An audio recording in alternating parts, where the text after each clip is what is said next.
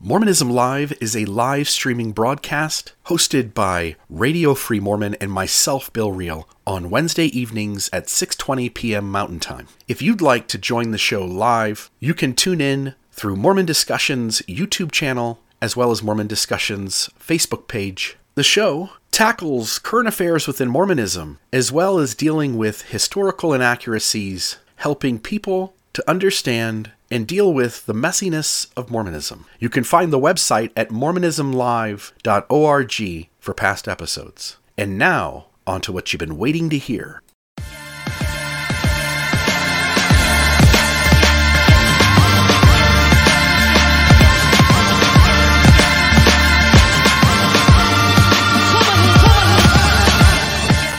RFM, I'm excited. We are going to be discussing tits tonight. So I am really pumped. It's the only reason I showed up is you promised me you were going to show us some tits footage. And so I'm excited. I hope that we can explain that to our audience because we've probably lost about half of them already. We are starting at 6:20 Mountain Central or Mountain Standard Time, whatever you call it up there in the Rockies, in Utah, which I expect is where the majority of the viewership will come from. It is 5:20 my time. We've kind of gone back and forth on this. There may be a few hiccups along the way, but I think it's going to be a fun ride on Mormonism tonight with Radio Free Mormon and Bill Reel together again for the first time. Yeah, here we go. Episode number 1, Mormonism Live, in your face, live and in person. RFM and I will set up the conversation here on the front end. And then with the topic that we discuss, we'll take phone calls towards the end. We'd ask that those phone calls be extremely short, maybe a minute or less, 30 seconds or less, and you stay on topic. So tonight we're talking tits, and that's the topic that we're discussing. So RFM, am I going to be seeing some boobies tonight? I guess it depends on how you define it. Maybe some boobs. Yeah, okay. So tell us what tits is. Okay, so we got to go back here a little bit. But before we do, my name for tonight's show is What in Hell is Going On at Fair Mormon? Because they have introduced a series of new videos, which are all called This Is the Show. Okay? This is the show. And you might wonder why they have such an incredibly catchy title for this series of videos. Well, I have no idea, except I hear that it's a riff on the famous statement, "This is the place." Yeah. And who said that, Bill? Brigham Young. Why do all roads seem to lead to Brigham Young? I don't know, but folks could watch your apostolic coup d'etat, and they could check out maybe why all roads lead to Brigham Young.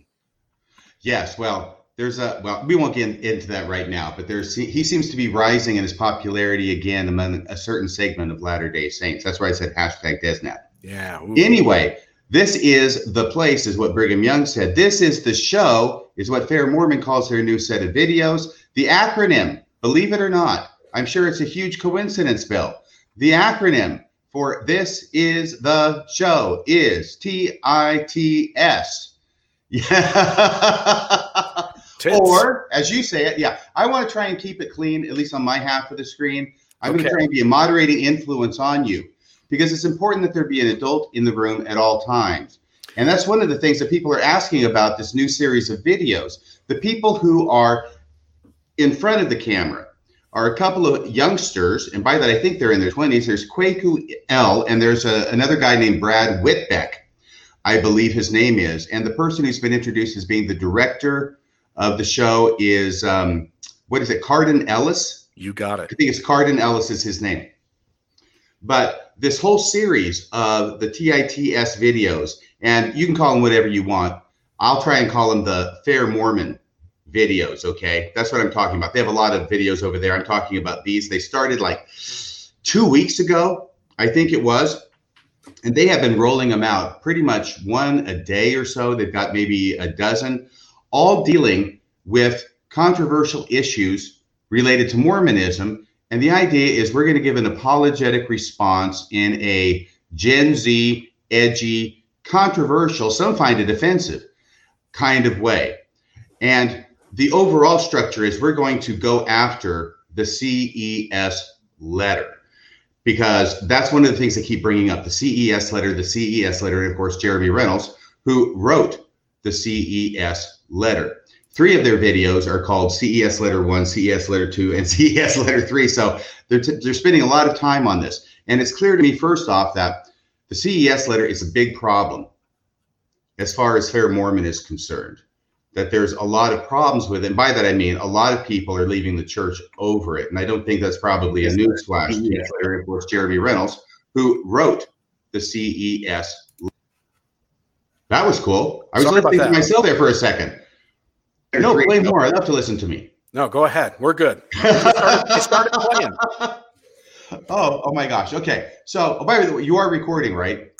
It will record automatically. Yes. When we're all done, it will give us a chance to pull the audio off and make this into a podcast episode for the listeners of your program and mine and all of the Mormon discussion lineup. Well, great, because I just want to make sure, because some of the people who are my listeners at Radio Free Mormon weren't able to make it tonight. They were wondering if it would be recorded and put up later for them to listen to. So just wanted to make sure there. Can I jump in for a second, RFM? Please do. So as they have done this is the show. They've got Kwaku kind of headlining this thing with other folks kind of directing and producing and all that kind of stuff going on. But Fair Mormon, and we'll get into this later, but Fair Mormon's accepted full responsibility for these videos.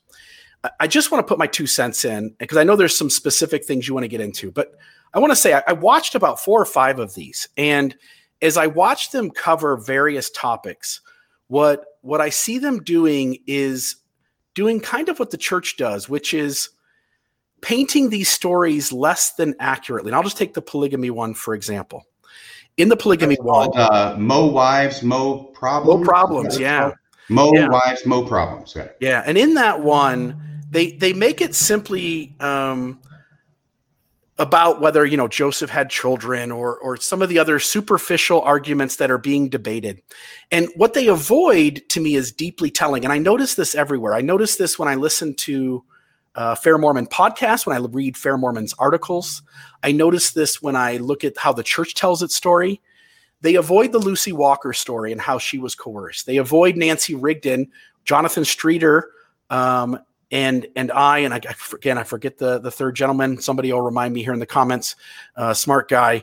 The 3 of us went into the Nancy Rigdon affair and how Joseph Smith tried to coerce her. And there wasn't anything that actually happened, but when she said no, Joseph Smith and others close to him tarnished her image intentionally and really in an awfully way. The Partridge Sisters and how Emma Smith was fooled into a second marriage. There are so many issues with polygamy, seer stones, which we'll get into, and these other topics that they're covering.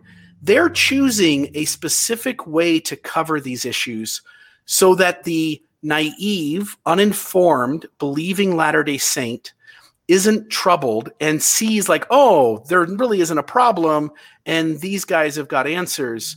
And the reality is, when you know what kinds of questions to ask, these issues all fall apart. Book of Abraham's another one they did.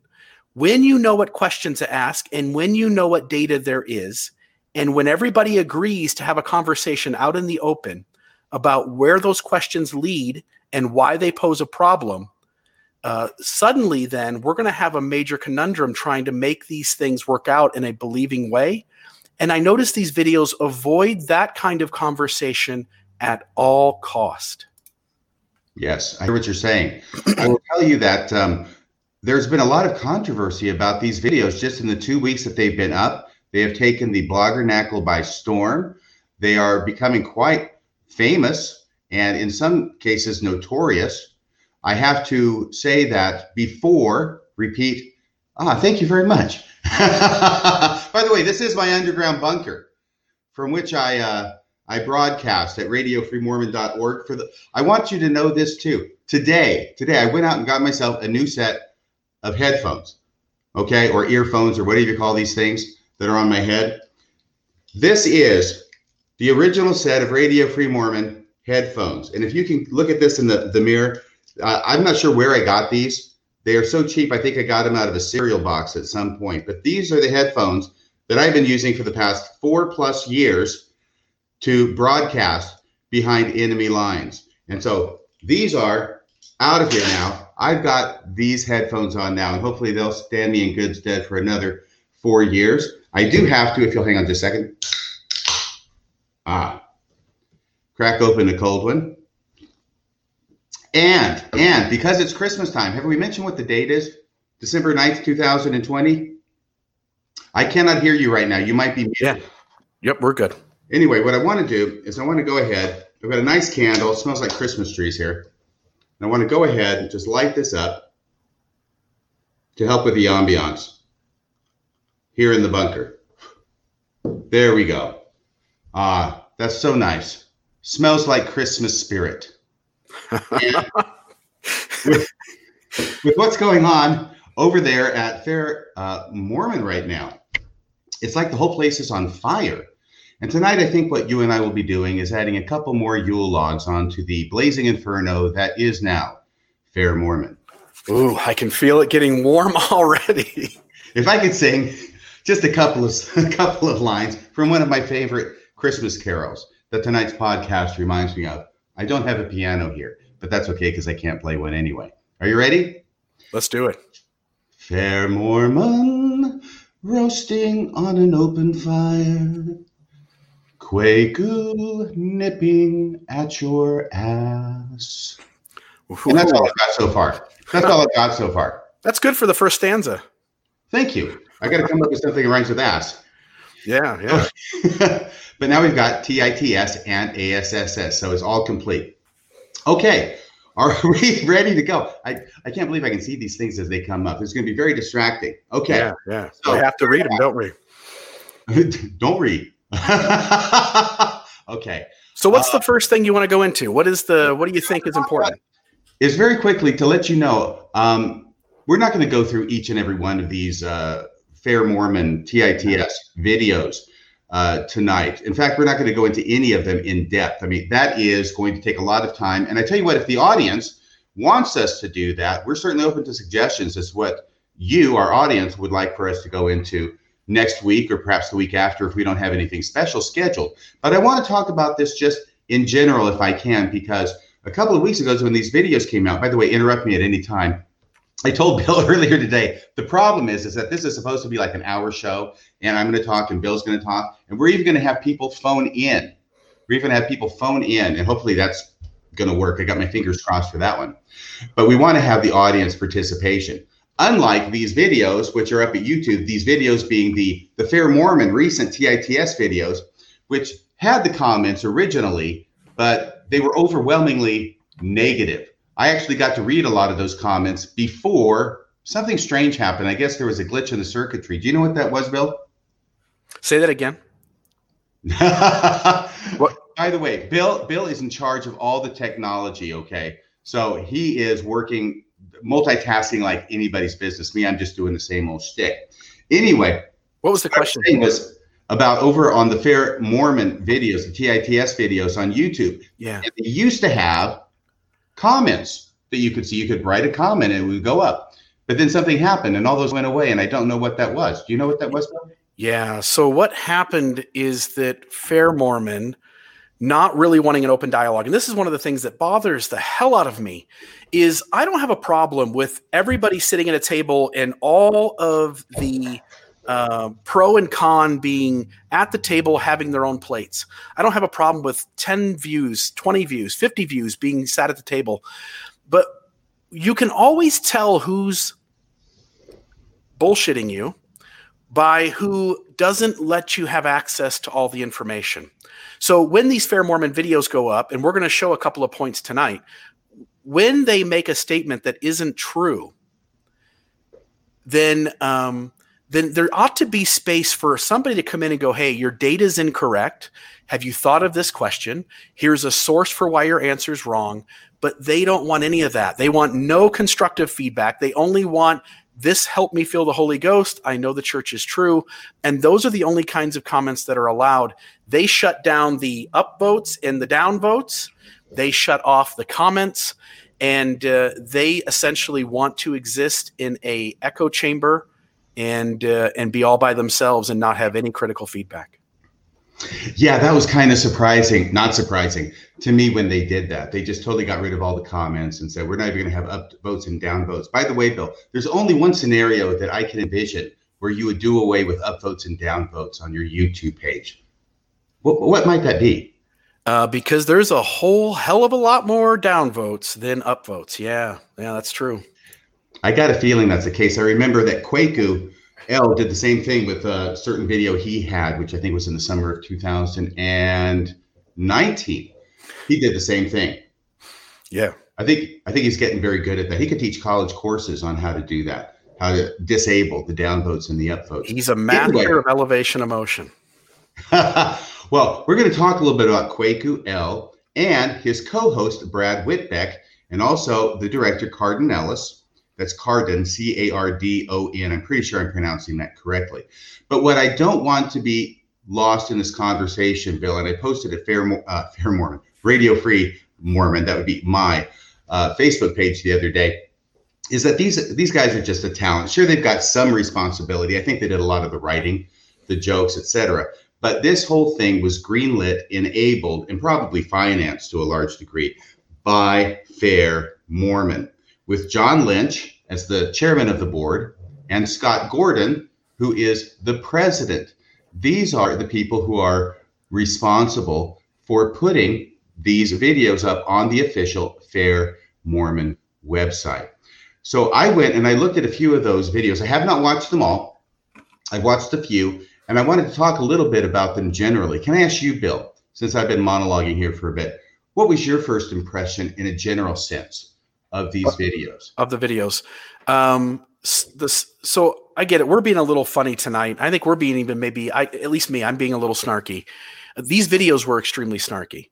They seem really turning a nose up at critics of the church, specifically Jeremy Runnels in the CES letter, but I think critics generally, and acting as if the arguments on the critics' side are stupid and don't have any merit to them, and that people shouldn't leave the church. And I actually watched a video earlier today just on faith crises by these guys, but it was the SX Stone. Yeah. Stone 16. Stone 16. Yes, the SX16. Yeah. So Jaguar XKE. Yeah, when I listened to that one, they were really harsh to people who had left and people who are trying to help others wake up to the messiness of Mormonism and help, to some extent, people leave and claim their lives back. I find the videos disingenuous. I find them inaccurate. I find them to be mean-spirited. And I find them to, with anybody who understands the data, to completely miss the mark. Well, I will tell you, I looked at the very first video, which is maybe 2 minutes long, maybe less than that. It's like an introductory video. And this one has both Kwaku, Brad, and Carden shows up between them and introduces himself as the director. It's called This Is War. That's the banner across the front of it. This is War. Excuse me for a second. Whoa. If I were doing this normally, I'd edit that out. But this is live, so you get these kinds of things. Anyway, I saw that and they were talking about this is war because we're in a war now, and this is war against the CES letter and against Jeremy Runnels and against anybody, I guess, who disagrees with him. But when I saw that, let me tell you something. Okay, I'm 60 years old. Back when I was in my 20s, I was in full Mormon apologist mode. I think a lot of my listeners know that I've even put up a lot of classes that I taught, institute classes back in 1989 about how to defend the faith. And I totally get where Kwaku's coming from. I totally get where Brad is coming from. I would have cut off my right arm to be a part of that project when I was their age. Okay, so I understand why it is they're doing what they're doing, and I hope they're having a lot of fun. And I really don't have that much negative to say about them. But this isn't war. Okay, this is a discussion. At worst, it's a debate about different religious views or different ways of interpreting the evidence or different ways of looking at historical pieces of information and putting them together. It's not war. Because the problem is, as soon as they said it's war, I go, that's bad. Because what is fair in love and war, Bill? What is fair? Everything is fair in love and war. All is fair in love and war. And if everything's fair in war, then what that means, in this case, it's everything's fair Mormon in love and war. But what that means is when you label it a war, you say that anything goes. The goal is to beat the other side. So whatever you have to do to beat the other side is fair. Misrepresentation is fair. Ad hominem is fair. Omitting key evidence is fair. Anything goes. And I think these videos go to prove that point. Yeah. And I'm going to, we're going to nudge here into getting into some of this. You've got a particular point you want to make, but I want to play a little soundbite for folks. This is the Midnight Mormons. So the gentleman who's producing, Cardon Ellis, did you say? Yes. Cardon Ellis is the host of Midnight Mormons. And I want to play a little soundbite for the listeners just to get a little feel of how he thinks about folks who have left and are critical of the church. The subreddit that he crowdsourced the freaking CES letter from is not full of intellectually honest doubters expressing concerns. These people hate us. Yeah. They hate us, Jim Bennett. They won't That was stop Kwaku's at voice, an by the I'm way. Sorry.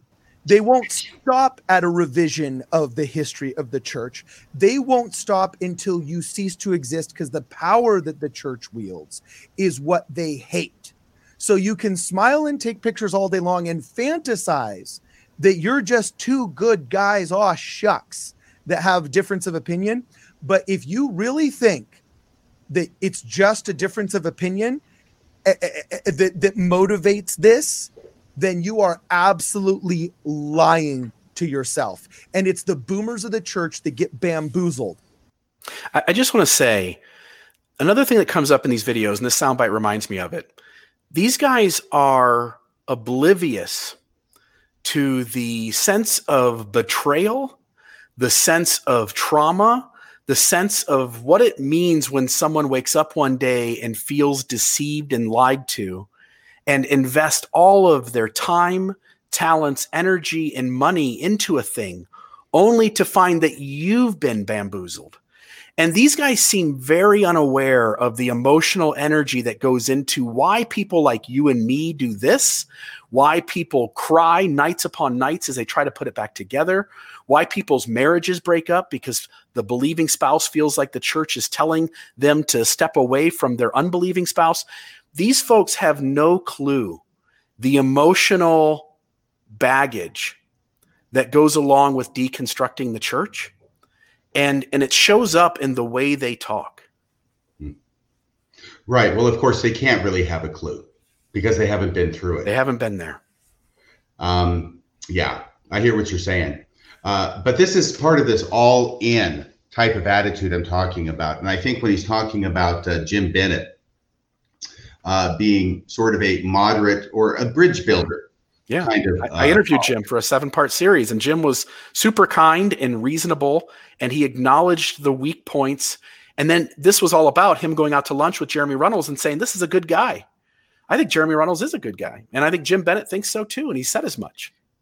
Well, I'm going to be crazy here. I think Jeremy Runnels is a good guy. I think John Dehlin is a good guy. I think Kwaku L is a good guy. I think Brad Whitbeck is a good guy. I think Cardon Ellis is a good guy. You know, I don't see any people wearing black hats among this crowd. I think there may be some misunderstanding, but if we listen to each other, it probably goes a long way toward understanding where the other person's coming from. And that's the secret. More. Yeah, and that's the secret, RFM, is that you and I would welcome it. Anytime Kwaku wants to come on to either one of our podcasts, or Mormonism Live would be my preference, we could have a conversation. If Cardon Ellis wants to come on, if Whitbeck wants to come, I'd love it. I'd love to be able to sit with them and go, do you really think these issues are that simple? Do you really think the way you explained it solves the problem? I would love that. Now, I highly doubt they'll have the two of us on and have that conversation. They might be snarky and not really give us much room to talk. I kind of expect that to happen, but I would welcome it. And I promise I'd be kind and respectful and would only ask the questions that are appropriate to ask. You've always been very respectful whenever I've heard you in any situation, interview. Bill. Yeah. Yes, including very stressful situations, such as in front of your high council. Yeah. It's extremely stressful, but you're completely respectful Yeah. and kind, I thought. So that's my idea about their declaration that this is war. No, it's not war. Guys, it's a discussion. It's a debate, okay? But it's not war. But when they declare it as war, then we start seeing why it is that there's no fraternizing with the enemy, right? Jim Bennett or any of the other people they talk about who are sort of bridge builders and talk with both sides, or kind of middle of the roaders or whatever you want to call them. Mm-hmm. No, they have to go. There's a cleaning of house going on. There's a retrenchment going on. There's an 1857 Utah Reformation going on. Yeah. And we are going to, once again, determine who is orthodox and therefore acceptable as a Mormon, and those who are not. And those who are acceptable, apparently from their point of view, are those who subscribe to their religious beliefs, and not only their religious beliefs, but their attitude toward others with different religious beliefs. Yeah.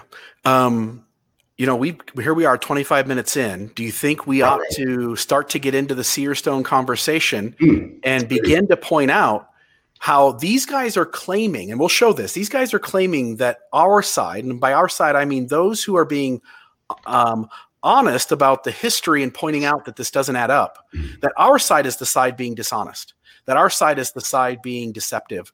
And I think by the end of the night, at least on this point, we'll show that there is some serious dishonesty going on the way these guys handle these conversations.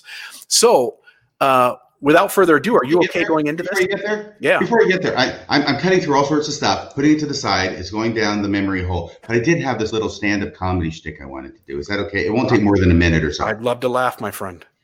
Okay, because what everybody's talking about is, where are the adults in this situation? Yeah, we get that Kwaku El and Brad Whitbeck, they're kids, and of course they're going to do this kind of thing. But where are the adults in the room? Where's Scott Gordon? Where is John Lynch? Where are the other members of the board of directors? Where are the adults that curb the enthusiasm of these youngsters? This is like the Mickey Mouse Club, for crying out loud. I mean, they always had the little kids there, but there was always Jimmy Dodd. Remember, Jimmy Dodd was the adult.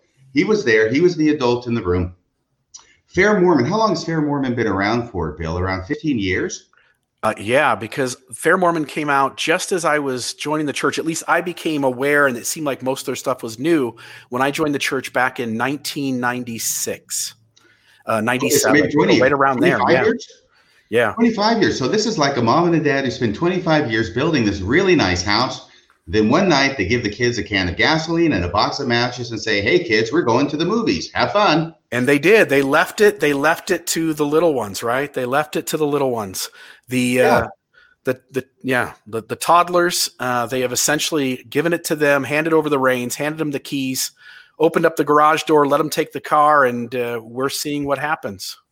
Yeah, this is like Mormon apologetics meets Lord of the Flies. Yeah, which ends, I believe, with a kid getting a rock dropped on his head or something, right? It might be Piggy, but I could be wrong. Yeah, it's all fun and games until somebody gets gutted with a Bowie knife. That's right. And so now, based on these new videos, all of the apologetic arguments at Fair Mormon have now been reduced to, "I know you are, but what am I?" Infinity. Yeah. So that's my little shtick there. But why are they doing it? They're desperate, Bill. We want to get to this, I know, and I apologize. Good. Been known for being long-winded. But anyway, no, they're desperate, for crying out loud. It's obvious they're desperate. And as soon as I saw these videos, I knew that they were desperate. I mean, they've got Kwaku El dropping F-bombs in videos on fairmormon.org, their official website. And by the way, Fair Mormon has done a lot of work to be accepted and approved by the LDS Church. It was probably since its inception, but in the last several years, they've got a conference there every summer, the Fair Mormon Conference. In the last several conferences, they have had a general authority of the LDS Church present to address the people in the conference. That was a huge coup for them. It was a huge sign of acceptance. And in addition to that, Fair Mormon webpage is linked to at the official LDS.org webpage, now churchofjesuschrist.org webpage. Thank you, President Nelson. #victory for Satan. And so Don't forget Yes. too that Fair Mormon receives its funding from the More Good Foundation, who receives its funding from the Church of Jesus Christ of Latter-day Saints. At least a large chunk. Absolutely. Absolutely. And the thing that kills me is you could actually go to the official church website. You have questions. You go looking for that. They say, here's an approved site. Oh, Fair Mormon. I'll click on Fair Mormon. Oh, here's all these new videos. Click F-bomb. Yeah. And I just wonder what they're going to be thinking. Anyway, of course, they bleep out the F-bomb. But thereby hangs the tale that we were going to get into, talking about this one specific aspect of one video where Fair Mormon in this video is caught off first base, saying something that is demonstrably wrong.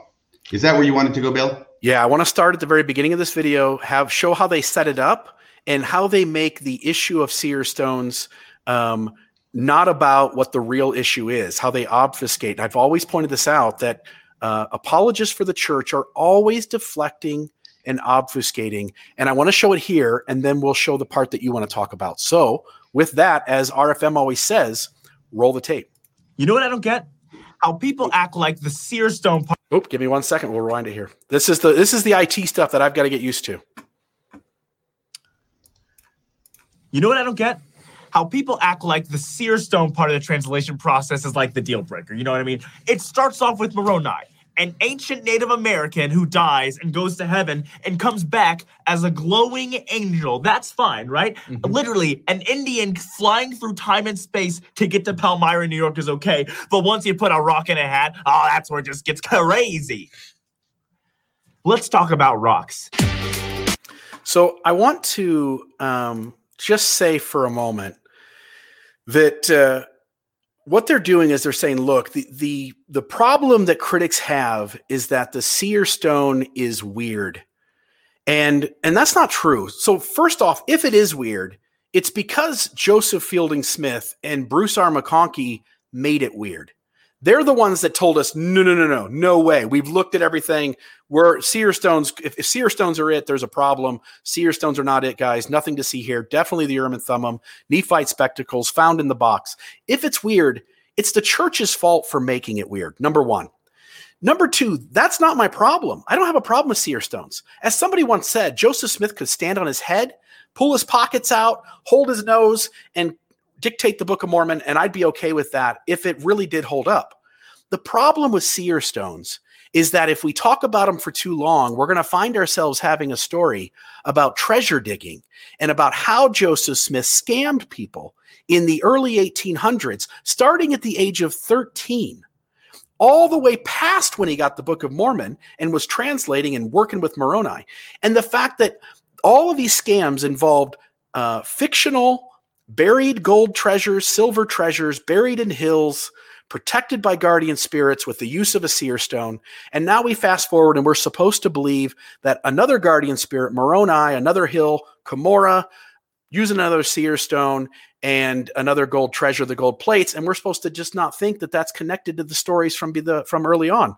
And that's where I have my problem, is that if we talk about seer stones long enough, we're going to get into Joseph Smith scrying and treasure digging, and that's where the problem lies. But they don't want to talk about that at all. RFM, if I'm not mistaken, it's 1 minute and 45 seconds in where you want to point out, correct?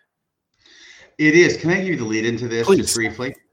So here's the deal. It's last Friday night, Friday evening. I know that I've got to look at some of these videos in order to talk about them tonight with you.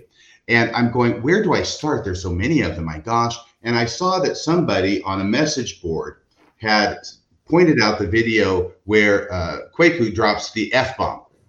And of course it's bleeped. And I thought, okay, well, that's as good a place as any.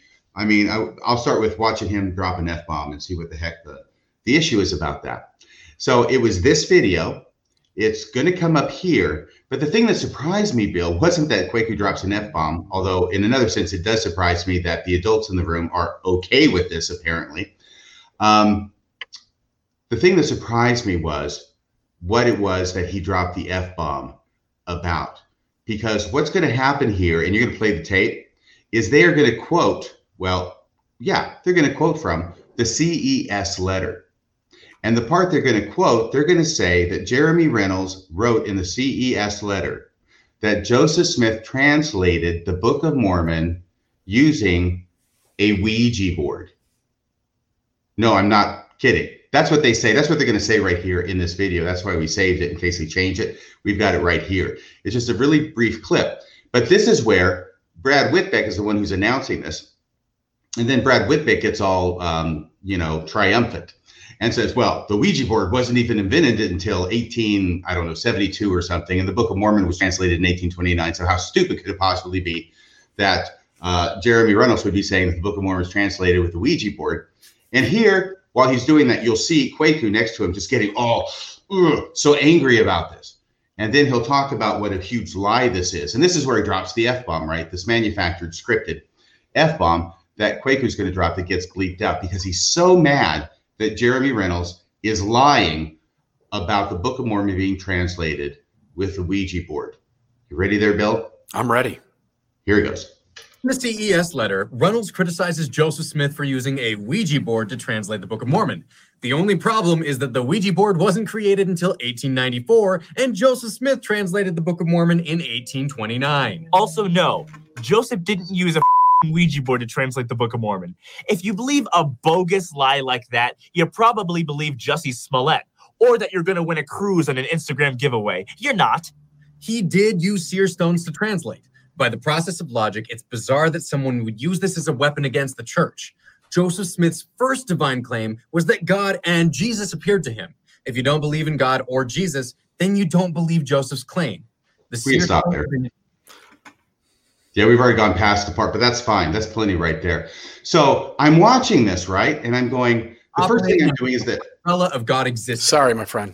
Go ahead. It's okay. It's okay. So I'm watching this and I'm going, the first thing I think is, okay, full disclosure, right? I have never read the CES letter. I apologize, Jeremy. I've just never read it. I skimmed it sort of briefly a long time ago when it first came out, but I never ever read it. But when I saw this on this video, the first thing that I knew, get rid of that right now. All right. I'm building up to that. All right, sorry, my friend. Okay. You're stepping on my thunder, man. I'm just trying to be having the timing right. Okay. Okay. The first thing that I knew 100%, okay, is that Jeremy Reynolds in the CES letter did not say that Joseph Smith used a Ouija board to translate the Book of Mormon. That's ridiculous. But there are places in these videos where they actually pull up a section of the CES letter and they read it. They didn't do that here. What they did was they flashed in the bottom left of the screen as I'm looking at it, my left as I'm looking at the screen, very quickly a reference. And what it says is CES letter, page 29, paragraph 2. I actually had to go back and replay it a couple times so I could get it down. So I figure, what the heck? I'll do what I guess they don't expect anybody to do and look up the CES letter, page 29, paragraph 2. And what I knew was, well, what I expected was, I'm going to see the words Ouija board, but it's not going to have anything to do. It's not going to say that Joseph Smith translated the Book of Mormon using a Ouija board. And guess what I found out? I was right. Yeah, you were right. I was right. So can you read this? This is page 29, the CS letter. By the way, I went back. I got a PDF version off the internet. It was from October 2017. This has not been updated. This is what they were working with at the time. And this is what it says. Can you read this? Can you read actually from the top of the page and then down through that? And I'll do it. Yep. So it says, unlike the story I've been taught, this is Jeremy Reynolds. Unlike the story I've been taught in Sunday school, priesthood, general conferences, seminary, EFY, Ensigns, church history tour, missionary training center, and BYU, Joseph Smith used a rock and a hat for translating the Book of Mormon. Okay, wait a second, Bill. Wait a second. Go ahead. Wait a second. What did he just say? Did He said the translation tool is a rock in a hat. Oh my gosh, not a Ouija board. Okay. Well, go ahead and read this next part. Here's where Ouija board comes in. Yeah. In other words, Joseph Smith used the same magic device or Ouija board that he used during his treasure hunting days. Can you stop right there? Stop right there? Absolutely. That's the part where they're focusing on. Now, it is obvious, and he'll go on and he'll talk about exactly what he did. He put a rock in a hat, which everybody knew that's what he was going to say. At least that's what I knew he was going to say. He wasn't going to say he put a Ouija board in a hat or he used a Ouija board to translate the Book of Mormon. No, what he's doing is he's likening the peepstone to a Ouija board in the sense I expect that messages from beyond are received by that means. He's not saying he translated by a Ouija board, and nobody who's reading this honestly could ever even get that meaning out of it. It's clear that he is making a comparison, an analogy. He's likening this rock in the hat to a Ouija board. And if you go on and now read, I'm sorry for interrupting. My mom told me to never do that. No, you're good. But now he'll make it abundantly clear, just in case maybe they were confused by that one sentence. He put a rock called a peepstone in his hat and put his face in the hat to tell his customers the location of buried treasure on their property. He also, and by the way, that treasure is fictional. Nobody in the church or out of the church is making the argument that there are Spanish silver mines that actually existed that sunk further into the earth. Fair Mormon would also agree the treasure is fictional. Right, and Joseph Smith never found any treasure. Go ahead. No, he never found any treasure. To tell his customers the location of buried treasure on their property, he also used the same method for translating the Book of Mormon while the gold plates were covered, placed in another room, or even buried in the woods. The gold plates were not used for the Book of Mormon we have today. By the way, Richard Bushman, a scholar in the church who is well-respected, former stake president, former patriarch of the church, and the preeminent scholar, I think, within Mormonism on the history of Joseph Smith from a believing perspective, also agrees the plates were never around. Right. So here we have this passage. And the people who are writing this, and Fair Mormon's got to bear the brunt of this, but the people who are writing this and the people who are performing it and directing it, okay, know what this says. They know it doesn't say that Joseph Smith translated the Book of Mormon using a Ouija board. You can't get that out of there unless you are going to twist things in order to try and score a rhetorical point. Remember, this is war, all right? The only problem is that all you have to do is go to the CES letter, read what it is they reference, and you see immediately that they are misleading the audience. And the thing that struck me so much was not just that they were misleading the audience about what the CES letter said, but that they were getting so exercised about it, getting so angry about it, getting so indignant about it. And then this is where Kwaku drops the F-bomb because he's so upset that Jeremy Reynolds would lie like this. They call it a lie. They say he's a liar, it's a lie. And finally, to put the icing on the cake, I suppose, when you actually know what the CES letter says, I mean, who's the one who's lying? Yeah, in fact, RFM. And before you get to that, because I know you're going, I'm sorry, it's like we're married. I know I can read your mind sometimes. Can you replay that clip again, just so everybody now knowing all this stuff and what's in the CES letter was actually there? Having read it on the screen, you can watch this thing again, and now you can see exactly what it is they're doing. And I'll ask you to answer the question, who is it who's lying? Yeah, and I just want to say, this is one of the brilliant things you do. There are some critics of you who say RFM rehashes points over and over, but I think it's what's powerful about what you do. You and I, most of your listeners know you are a lawyer by trade. And in that line of work, you are skilled at making the points that need to be made to show the case working out the way you understand it, and the benefit of either your client or as the prosecutor, if you've done that as well. So this is 1 minute, 45 seconds in on the Searstone clip. These guys are either uneducated on these issues to the point where they should not be producing videos. That's the only other out. Or they are lying completely. You'll see it flashed on the bottom of the screen when you play there, the reference. They know what the reference is. You can't know what the reference is unless you know where it is and you've read it. Yeah. So no, there's no out here. There's no out here. This letter, Reynolds criticizes Joseph Smith for using a Ouija board to translate the Book of Mormon. The only problem is that the Ouija board wasn't created until 1894, and Joseph Smith translated the Book of Mormon in 1829. Also, no, Joseph didn't use a Ouija board to translate the Book of Mormon. If you believe a bogus lie like that, you probably see Smollett, or that you're going to win a cruise on an Instagram giveaway. You're not. That's enough. I want to win a cruise with Dan Peterson on Cruise Lady. That's what I want to win. Yeah.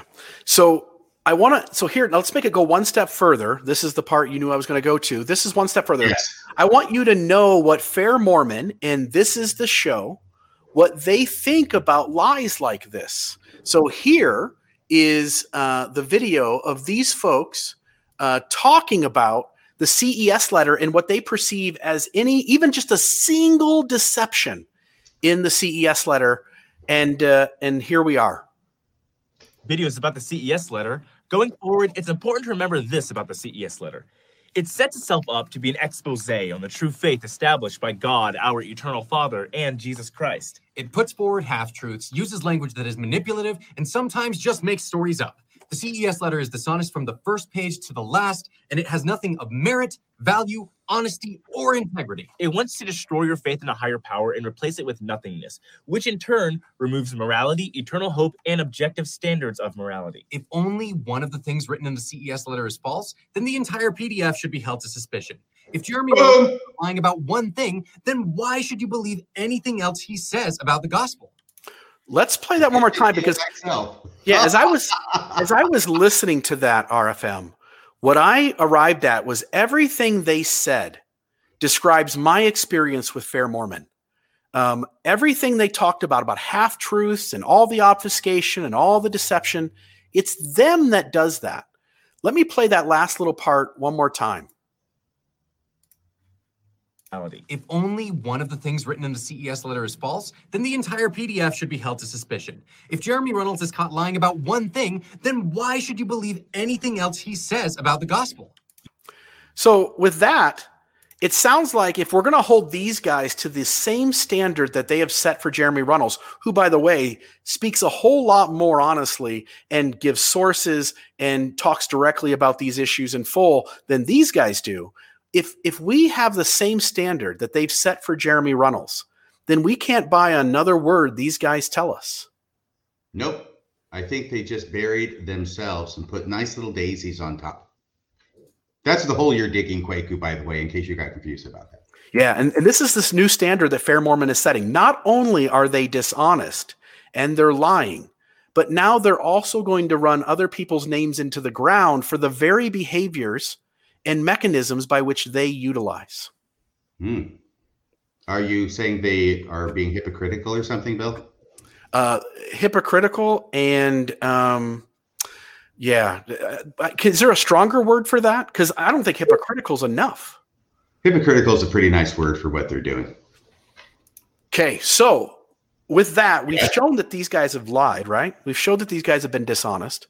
We've showed that they are willing to do that to help the uninformed, ignorant, and I don't mean ignorant in a negative way, when people don't have information because the church has told a certain story and everybody believes that story and they haven't been taught yet to look for outside sources to see what the real story is. So for those members who are believing and uninformed and ignorant to the information, these videos are meant to portray the story in a dishonest, deceptive way. As Bill Tiffany says here, it's completely intellectually dishonest. Now, I pride myself, and I know you do too. We try to give as much space for faithful material as we can where there is an argument to be made. I don't think you and I have ever been accused of lying on our podcast, and certainly not to any kind of degree like that. I may have misspoke once or twice. Maybe you have. Maybe we've been uninformed once or twice on something and been corrected later. But I welcome that stuff. And I don't think anybody can sit down with Mormon Discussion or Radio Free Mormon and say, like, those guys are lying all the time. We try to be honest about these issues. What I notice here, this is blatant dishonesty. That's why I picked it as my Exhibit A. Yeah. Are you ready to take some phone calls? Or you have another point you Absolutely. want to make? But by the way, the only reason I can pick it is because they did it. It's amazing. And like I say, I haven't gone through everything, but I'm sure that this is not the only example. It just happens to be a really clear-cut, glaring one. Yeah, phone calls. What do you say? Yeah, let's do it. So let me get the banner up, and you'll see there. Banner. Yep, the number is 435-200-3478. 435-200-3478. If you've got something you want to get off your chest, again, let's keep it short. We're hoping a minute or less, 30 seconds or less. We'll take a handful of phone calls if there are any. And if there are, we'll go for another 20 minutes or so and see how this goes. But we would welcome listeners chiming in. There's 131 people watching, by the way, RFM. I think these episodes will find their way onto Mormon Discussion. I think they'll find their way onto Radio Free Mormon.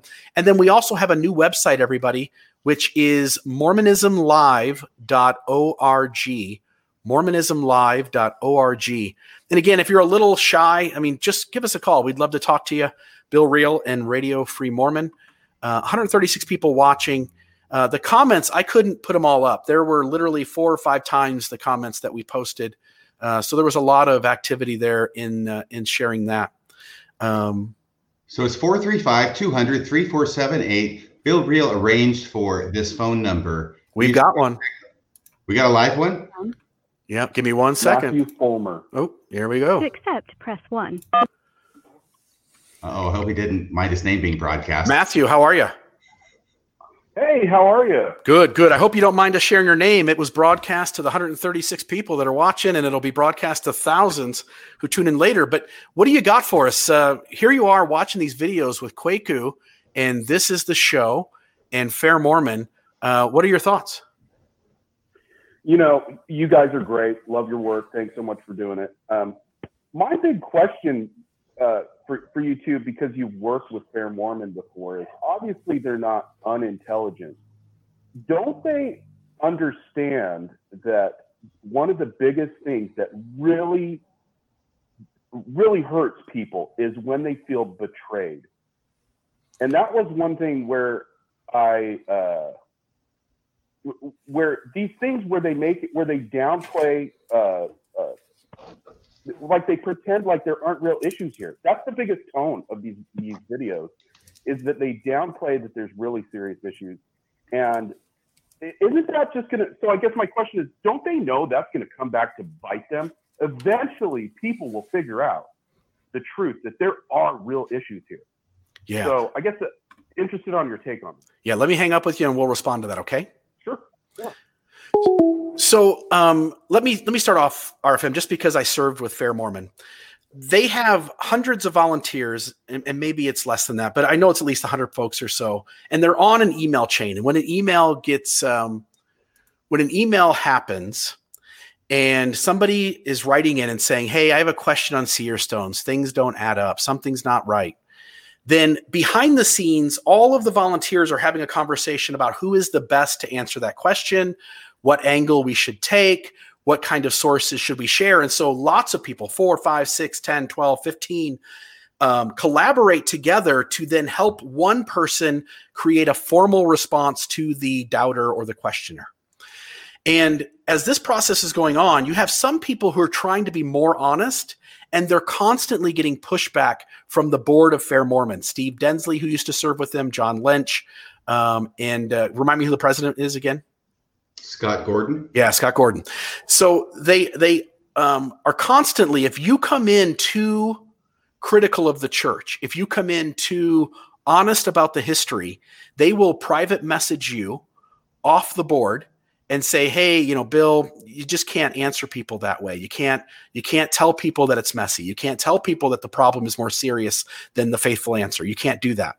So that's one. They are adamant that protecting the good name of the church by far surpasses the priority of helping this person with a question arrive at the real truth in history and understand the information.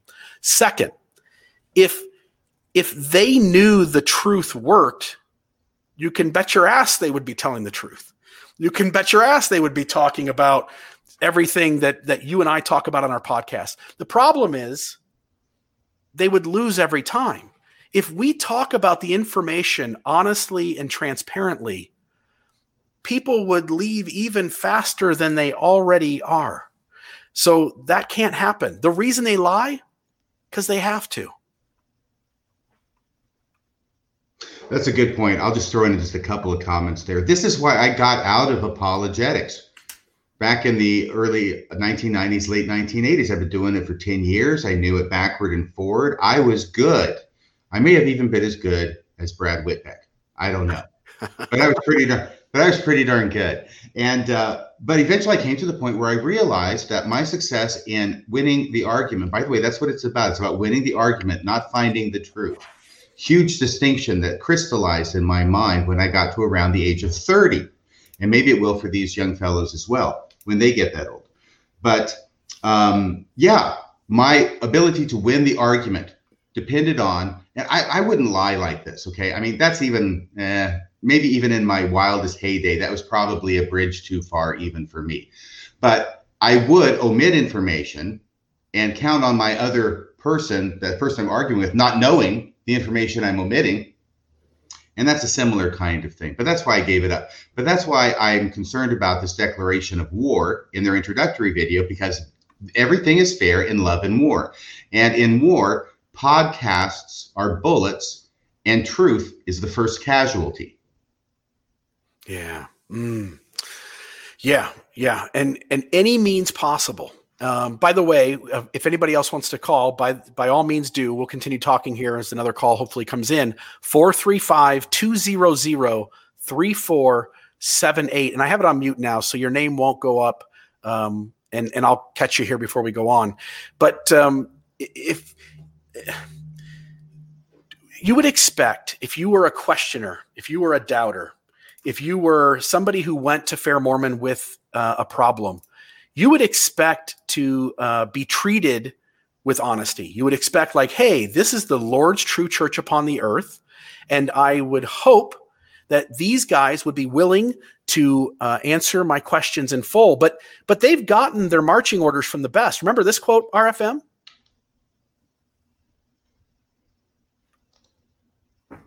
No answer to. Oh, let me try it again. I think we'd also have to be honest. There may be some of these questions that there is no answer to. Yes. The ones we avoid. Those will be the ones that we avoid. Elder Ballard blows up the church. I think I did a podcast about that one.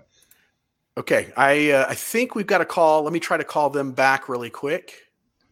Okay. So once again, I know you're trying to do that. And if you want to put in the comments. Hey, you just tried. Let me mute myself. You can talk for a second, Arv.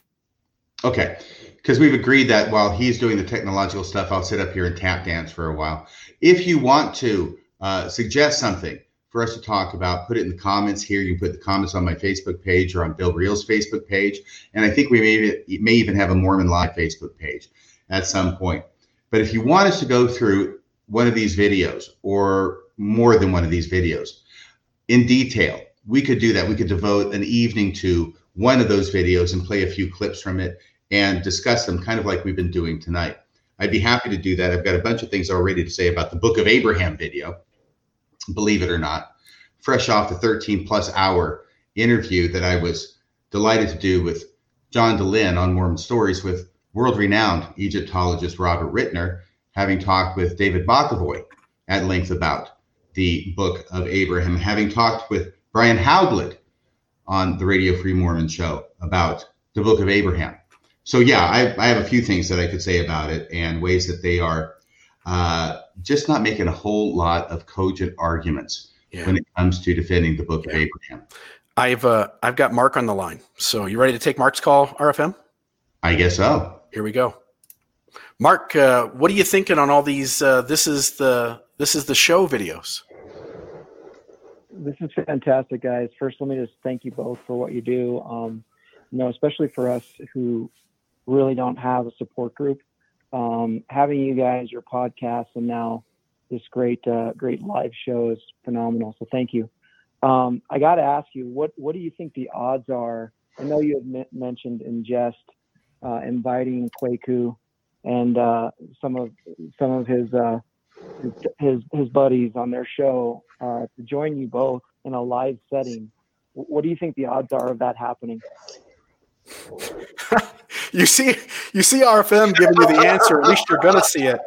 I think the chances are zero because the data is not on their side. And so the only way I could see them doing it is if they just had us on just to yell at us and talk over us. I don't see them having us on to allow for fair questions about their approach and about the data they're sharing. What do you think, RFM? If they're deleting their comments, they're not going to want to talk to us. Yeah, if they're deleting their comments, they're sure as heck not going to want to talk to us. So, and that is one of the things that I do want to pat you on the back, Bill. You can pat me on the back for, is that we want to have a live show.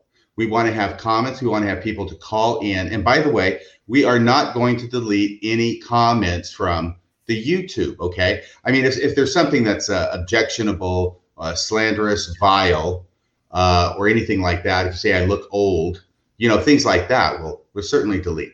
If you are talking about the topic and you are not using vulgar language towards someone, then absolutely. And we've got another call coming in. So go ahead and if you don't mind talking for just a second, I'll field that. Go ahead. And by the way, just to be clear, that includes vile language toward anybody, whether it's me or Bill, or especially toward Kwaku or Brad or anybody with Fair Mormon. We do not promote that. We condemn that, and we're not going to have any of that. So they are not the enemy. They may think that we are the enemy, but they're not the enemy. We are all God's children, and we should all get along, even if we don't agree about things like, I don't know, religion. It's not the end of the world, guys. Yeah, absolutely. You ready for Brian, RFM? Yes, sir. Here we go. Brian, what do you think about Kwaku and these videos produced by Fair Mormon? Hey, guys. This has been more fun than a barrel monkey. We're excited to be on. I hope I can just take half a second. I'll be really brief to thank you both. Bill, I got to meet you in your store in southern Utah earlier this year, and that was one of the highlights of my trip through that area. Really, really wonderful to meet you in person. And RFM, I have my faith journey really accelerated around January this year in 2020. That's when I found your podcast, and I compulsively listened to just about every one of your episodes over the course of the year. It's made a big difference in my life, and I can't give you enough gratitude, for what you've been able to do for me. I appreciate your even-handedness, your kindness, your laughter. I've had lots of laughs and some tears with you. Anyway, with regard to Fair Mormon's tits, I think it's almost laughable. Couple of boobs.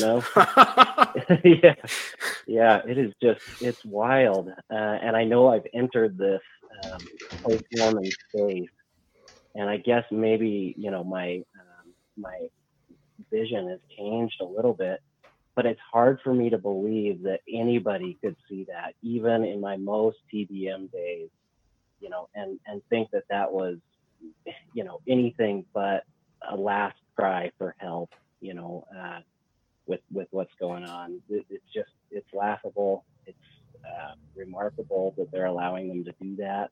And I think it's in the end going to do much more harm than good for the faithful believing members who stumble upon it.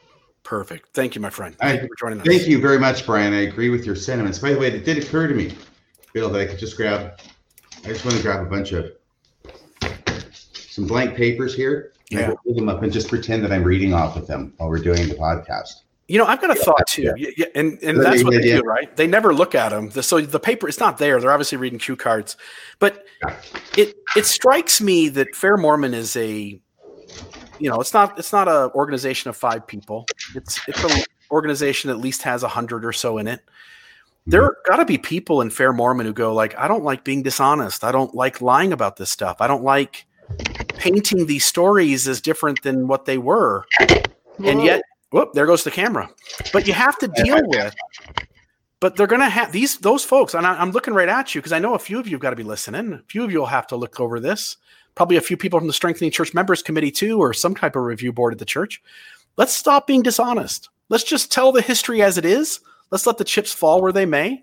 It probably means that people are going to have to let go of all the magic. You're probably going to have to soften up a whole lot. You're probably going to have to reduce becoming a high-demand fundamentalist religion. But so be it. Honesty is always going to be the best answer. We've got another call here. Give me just a second, RFM, if you don't mind. Okay, absolutely. By the way, one of the things that Kwaku said, he had posted on his, I think it was his Facebook page, a very long article explaining why it was that these videos were necessary for the youth of the church. Yeah. And he basically says that they have the attention span of a gnat, that they want this edgy stuff. They can't really pay attention for more than a few minutes. They're not going to read a bunch of scholarly papers with a bunch of footnotes. It's dry, it's boring. They cannot take the time to do that. And I thought it was interesting. You can go, I think it's on his Facebook page. You can go read the whole thing, his whole manifesto for why it is that he's doing all this. But whether it's true or correct or not, I I did copy off a couple of comments to this, and I thought Anthony D. Miller, Smart guy. He's a very smart guy. He made a very, very good comment and question. It's very short. Here's what he said. If your generation, so he's addressing Kwaku in the comment section, if your generation doesn't have the attention span to read something as long and boring as the 131-page long CES letter, plus its linked sources, why would there be any need to produce apologetics for it for Gen Z? I maybe kind of hand in hand with that. I'm putting comments up and I'm removing them pretty quick. I'm just trying to get to as many as I can. And yet I know I'm leaving them up at least 3 or 4 times longer than these videos are leaving up, like the sources of where these things can be found. They're like a quick little blip and being removed. Yeah. And it goes to the same thing, right? They don't really want people looking it up. They don't really want people finding out they're being dishonest. No, because then, this podcast happens. Yeah. So we've got I think it's a Robert on the phone. So I'm going to unmute him. And Robert, tell us your thoughts. Yeah. There's so many stories of bishops or stake presidents who have gone to members of their ward, including you, Bill, and told you to stop posting offensive things on your personal pages, on your social media. And they really know how to control those that ask questions of the church. But these offensive videos that offend even many members of the church, they're not going to say a thing about it. I have complained to my bishop about these videos and asked him to talk to the church about them because they're offensive. Do you think they will? Not on your life. No. It's a double standard. Yeah. And anybody, though, if Kwaku's bishop called him in and said, hey, I saw you dropping the F-bomb. You can't be doing that. You need to take that down. You got to go 2 weeks with no sacrament bread, no water. I want to stay here too. The church does have, again, it says it has no influence on disciplinary councils. That's bullshit too, by the way, RFM. You and I both talked all through my excommunication process, and constantly my stake president told me, by the way, recorded, I have all those conversations recorded. And I've got the stake president telling me, yeah, those guys higher up are telling me to do this to you. So that happened. I'm going to take one more call. Let's do our last one. This is the last call on the opening inaugural episode of Mormonism Live. Couldn't hear you there, Bill. Are you muted? I just had to get him. He's under the name Doctor. So the news. Yeah, Doctor. Loving you. So Doctor, what do you got for us tonight? Thanks, Bill. Thanks, Corbin. I'm sorry, RFM. I hope you can edit that. No big. I don't even know what you're talking about. Just go ahead, Doctor. Yeah. This phrase inoculation to describe the ultimate goal of these Fair Mormon TITS videos. It's timely given that we're about to release a vaccine for the coronavirus. And so in that spirit, I would like you each to consider the question, how long will these videos last as an inoculation against youth, and why? Thank you. Perfect. Thank you, Doctor, for finishing off our call-in section. I think you make a good point. The church realizes, and Fair Mormon realizes, if it can get to the young people early enough and give them this like, hey, there's nothing to see here. There's nothing going on here. And give me 1 second. I've got another call coming in. I'm just going to exit it out. So if they can get the youth of the church to go like, oh, there's nothing to see here. There's good answers for everything. There's no real problem. Look at all this stuff. I kind of know what's going on. I think I know about seer stones. I know a little bit about the Book of Abraham. I know a little bit about polygamy. When those people get older, there's a chance, they must believe there's a chance that those folks are not going to look into this stuff, that they're just going to dismiss it out of hand and go like, there's nothing to see here.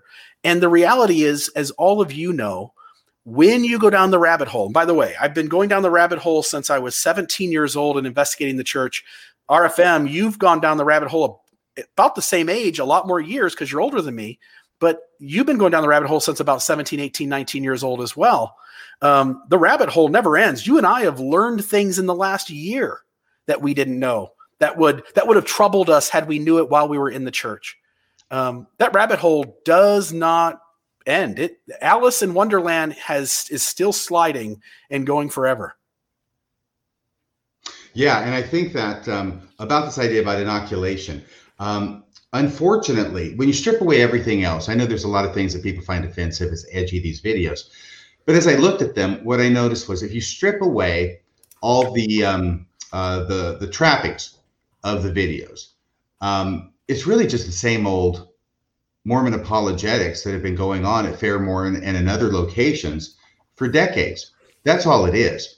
And so ultimately what they end up doing is setting up members of the church who listen to these videos and believe that they are being told the truth.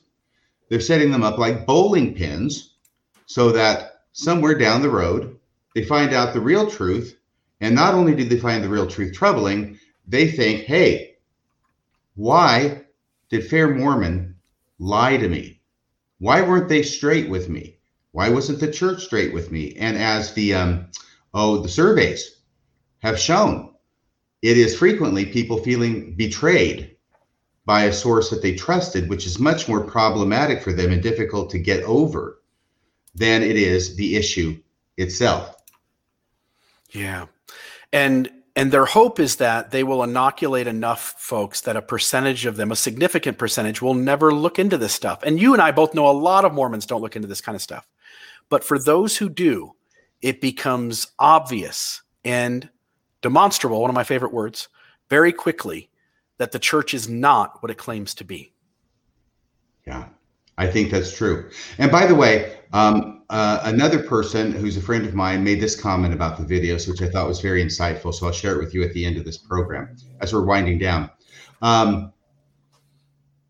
Kwaku is right about the apologetics typically being in long, boring, academic, at least if you consider academic papers boring, and I do.